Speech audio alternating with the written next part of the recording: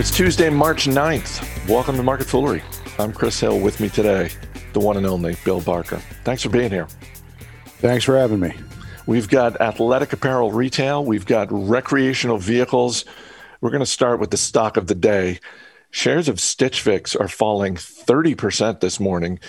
Second quarter revenue was lower than expected. Customers are spending less on Stitch Fix's platform. The company's also dealing with shipping delays. If you're looking for a silver lining, the loss in the second quarter was smaller than expected. But as silver linings go, that's not a great one.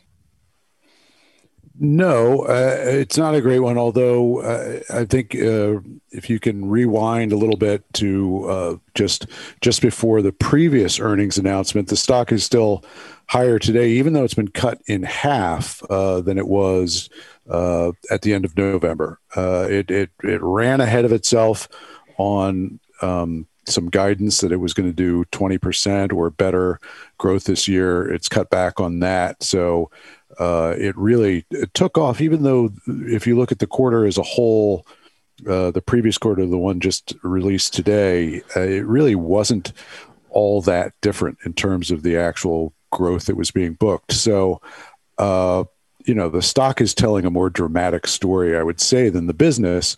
The part of the story today, which is probably most concerning, is this, delays on being able to book revenues because of the problems that they are having with the logistics of getting things out and getting things returned.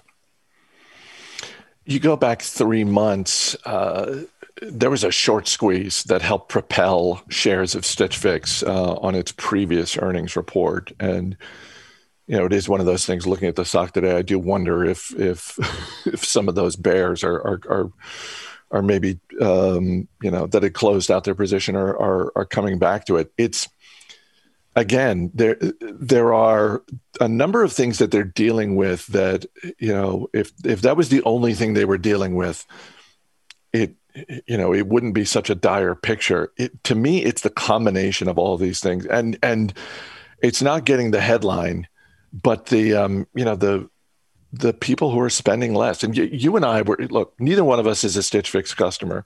You and I were, you had sent me a link this morning, looking at the platform where you can essentially choose to start looking at clothing through your lifestyle. Well, what is your lifestyle? And you and I think we're struck by the same thing, which is, for men, the 5 different lifestyles that are being offered by Stitch Fix all kind of look the same. It's all kind of casual, comfortable wear. I'm assuming that a year ago, pre-pandemic, the different lifestyles were much more different. Maybe there was one that was more focused on business wear, sort of classic business wear, nightlife, all that sort of thing. And I think that's, that is the part of this equation that Stitch Fix has no control over, is that the pandemic has dramatically changed how people dress. Yeah, we did look at this, and if anybody's following along live and wants to open up the Stitch Fix site, they can do so. If they're in their car driving right now, I would say don't. Yeah, don't do that. Don't do that. But the 5 categories, casual, athleisure, active, cozy, and weekend, if I were given the pictures and these words and I had to match them up in sort of a Price is Right game style thing, put these 5 words on these 5 pictures, you only have to get one right to win the grand prize. I'm pretty sure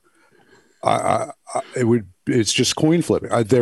They're 5 identical looks to my untrained eye. I think we're not the demographic, I think if I were to ask Stitch Fix to pick out some clothes for me, they'd probably refuse, and rightly so. Just that man can't be dressed. But I think they need a little more eye to our eyes on how to differentiate these looks, because if this is the very, very fine distinctions that they're drawing between the perfect look for a perfect style and just missing, then they're saying to me, like, we've got one look for everybody, is what I see here. But I'm sure they're better than that. They've grown the business pretty nicely. I mean, to kick somebody when they're down, the stock's down 28% in a day is easy thing to do. They've done a better job than that. And but 12% ish growth, given the amounts they've invested in the business of late, isn't going to get you to big profits. And there's a version of this that things turn around dramatically for Stitch Fix. We've been talking a lot on this show recently about what's being called the Great Reopening. You look at all of the stats around how much money people have saved, either intentionally or just because they are, through circumstance, just spending less, and people looking to later this year celebrate being out of the pandemic. That's obviously going to manifest itself in a lot more travel than we've seen over the past year. I think for a lot of people, it's going out, it's buying new clothes to go out at night, to go back to clubs, go back to bars, all that sort of thing. So the opportunity is going to be there for Stitch Fix, and I think at this point it's just a question of whether or not they're able to take advantage of it. Yeah, you've sort of jumped the gun. We were talking about this before. You went ahead and bought a T-shirt, in fact, recently. Right. Right. Yeah. I mean, that was not so much out of necessity. That was more out of boredom.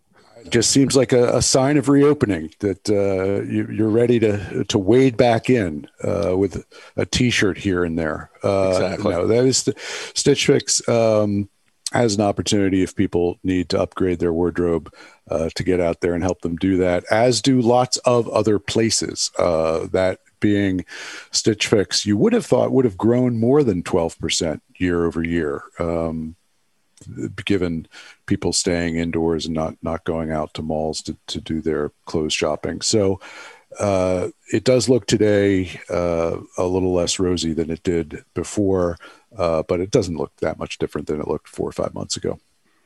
Second quarter profits for Thor Industries came in much higher than expected. Revenue was up as well for the RV maker, but shares of Thor not really moving higher due to guidance. And I want to get to the guidance in a minute, but first, how good was this quarter? Because on the surface, this looks like a really good quarter. Yeah, it was a really good quarter. That was already easy to see. The Recreational Vehicle Trade Industry Association puts out monthly data on shipments, and they were up 43% in November, 47% in December, 39% in January. Those are all comping to a year ago when everything was still open. So those are good numbers, and the numbers going ahead are going to look even better for RVs on a year over year comparison, because everything the factories really kind of shut down toward the second half of March and a good part of April, and there were almost no shipments for the industry. So they've got several more months of basically free eye-popping comparisons. So given the fact that the industry was doing about 41% increased sales, which is the number one player, was doing the same basically. The market really already knew what was coming in today's report. In terms of the guidance, one of the things Thor Industry Management talked about was, they said there are going to be some supply chain issues. And I'm curious how bad you think those are going to be, because we've seen, certainly in the automotive industry, supply chain issues are causing significant problems for some of the automakers.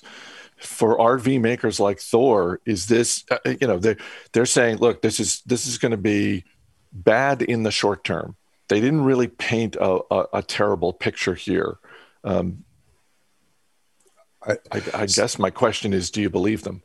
Well, I think that, so in the auto, the thing that's getting headlines, some of the headlines, is the chips. And so for the towable segment of RVs, you've got the ones that you tow behind a vehicle, and then you've got the motorhomes, the big, large the things that you're driving, and they'll need the chips, the motorhomes, but not so much on the towables. So that's not one of the issues for them. But supply chain is an issue. There are plenty of stories getting out about things coming into California being brought in across the ocean, and there's just a logjam of cargo waiting to get off.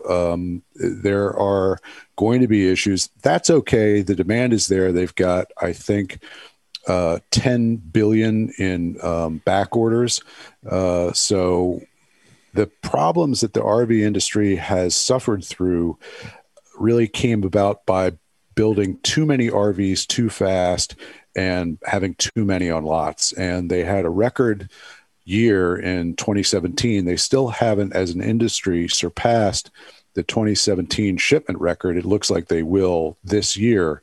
But the fallout of that was 2018. There were too many RVs on the lots. Thor saw its stock price drop 2/3.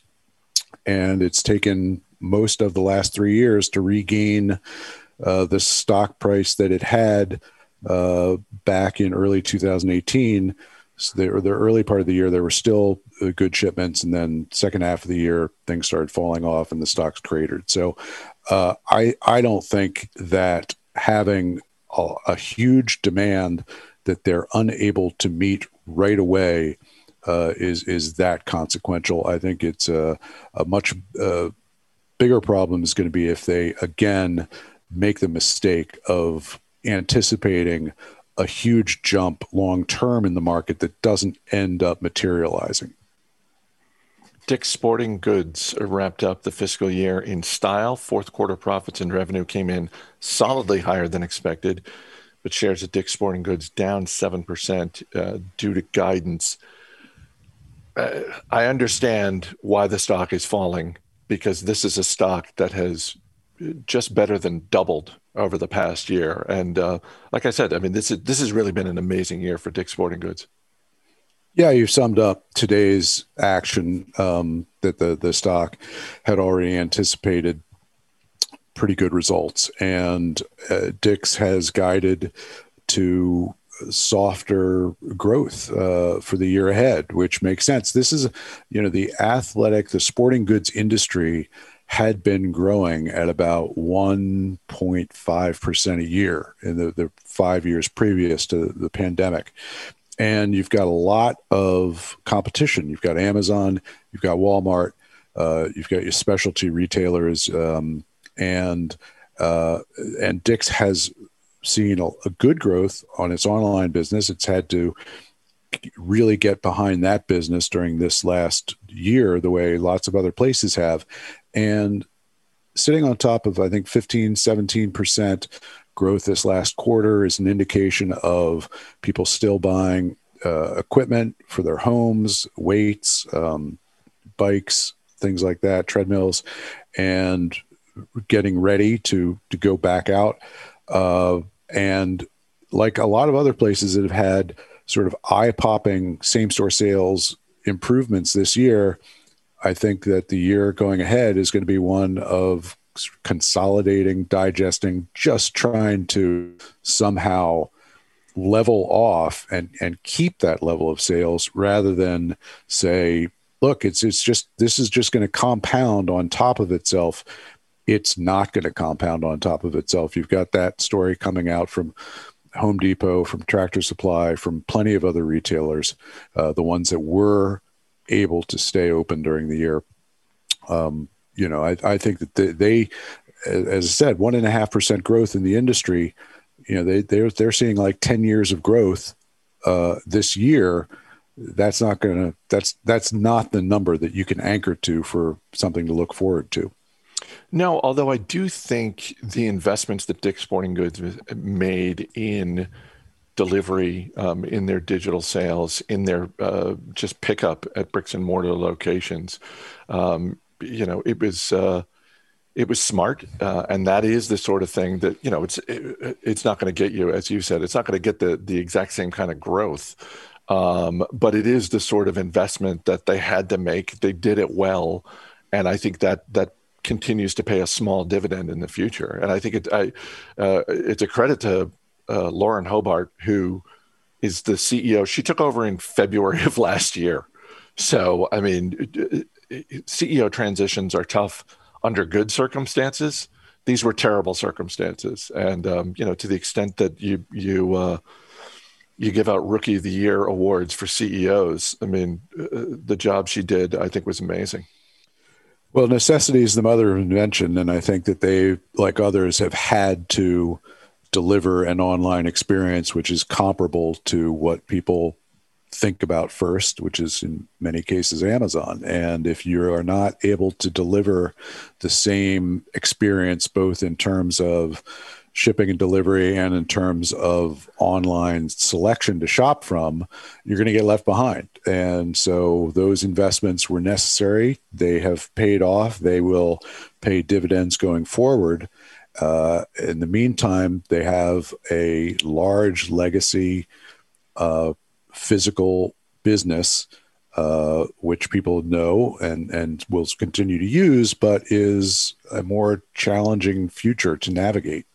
Even when people are free to go back into malls and free to do everything they did before, that part of the business was under pressure from the online side. They've now joined the online participants, and that's the part of the business I'd be more enthusiastic about going forward. We've got the college basketball tournament coming up, second half of the NBA season. Safe to assume that you're already focused on spring training? Oh, yeah. Yeah. It's again, a year where we can assume that the Yankees will be much more fun to follow than the Red Sox. So all is right in the world for the majority of people, I would say. Wait, majority? See, the Red Sox are not as universally loved as the Yankees. Facts. I think you misspoke there. I think you meant to say hated when you said loved. They're not as hated as the Yankees either, but the Yankees are the team that people love to hate. And go around the world, you'll see a lot more Yankees hats than Red Sox hats. You know that to be true. It's those fashionable pinstripes that never go out of style. They never do. They're slimming. Have you seen photos of Babe Ruth? They're not as slimming as you think. Can you imagine him in horizontal stripes? Oh, that would be even worse. Babe Ruth stole as many bases in his career as Pete Rose. Did he really? Yeah. He's not as fat as you think. Well, he's not as skinny as you think. He's not, Pete Rose was not as fast as you think either. He used to steal more bases back in different eras of baseball, and I think Pete Rose was not in necessarily one of the huge base stealing eras in the 60s. We're gonna have to rethink that Charlie Hustle nickname for Pete Rose. Well, he got as much as he could out of his physical gifts. Whereas Babe Ruth squandered some of his physical gifts, but utilized a lot of them as well. He's still the best there ever was in terms of how much better he was than the competition of his era. Bill Barker, always good talking to you. Thanks for being here. Thanks for having me. As always, people on the program may have interest in the stocks they talk about, and the Motley Fool may have recommendations for or against. So don't buy or sell stocks based solely on what you hear. That's going to do it for this edition of Market Foolery. The show is mixed by Dan Boyd. I'm Chris Hill. Thanks for listening. We'll see you tomorrow.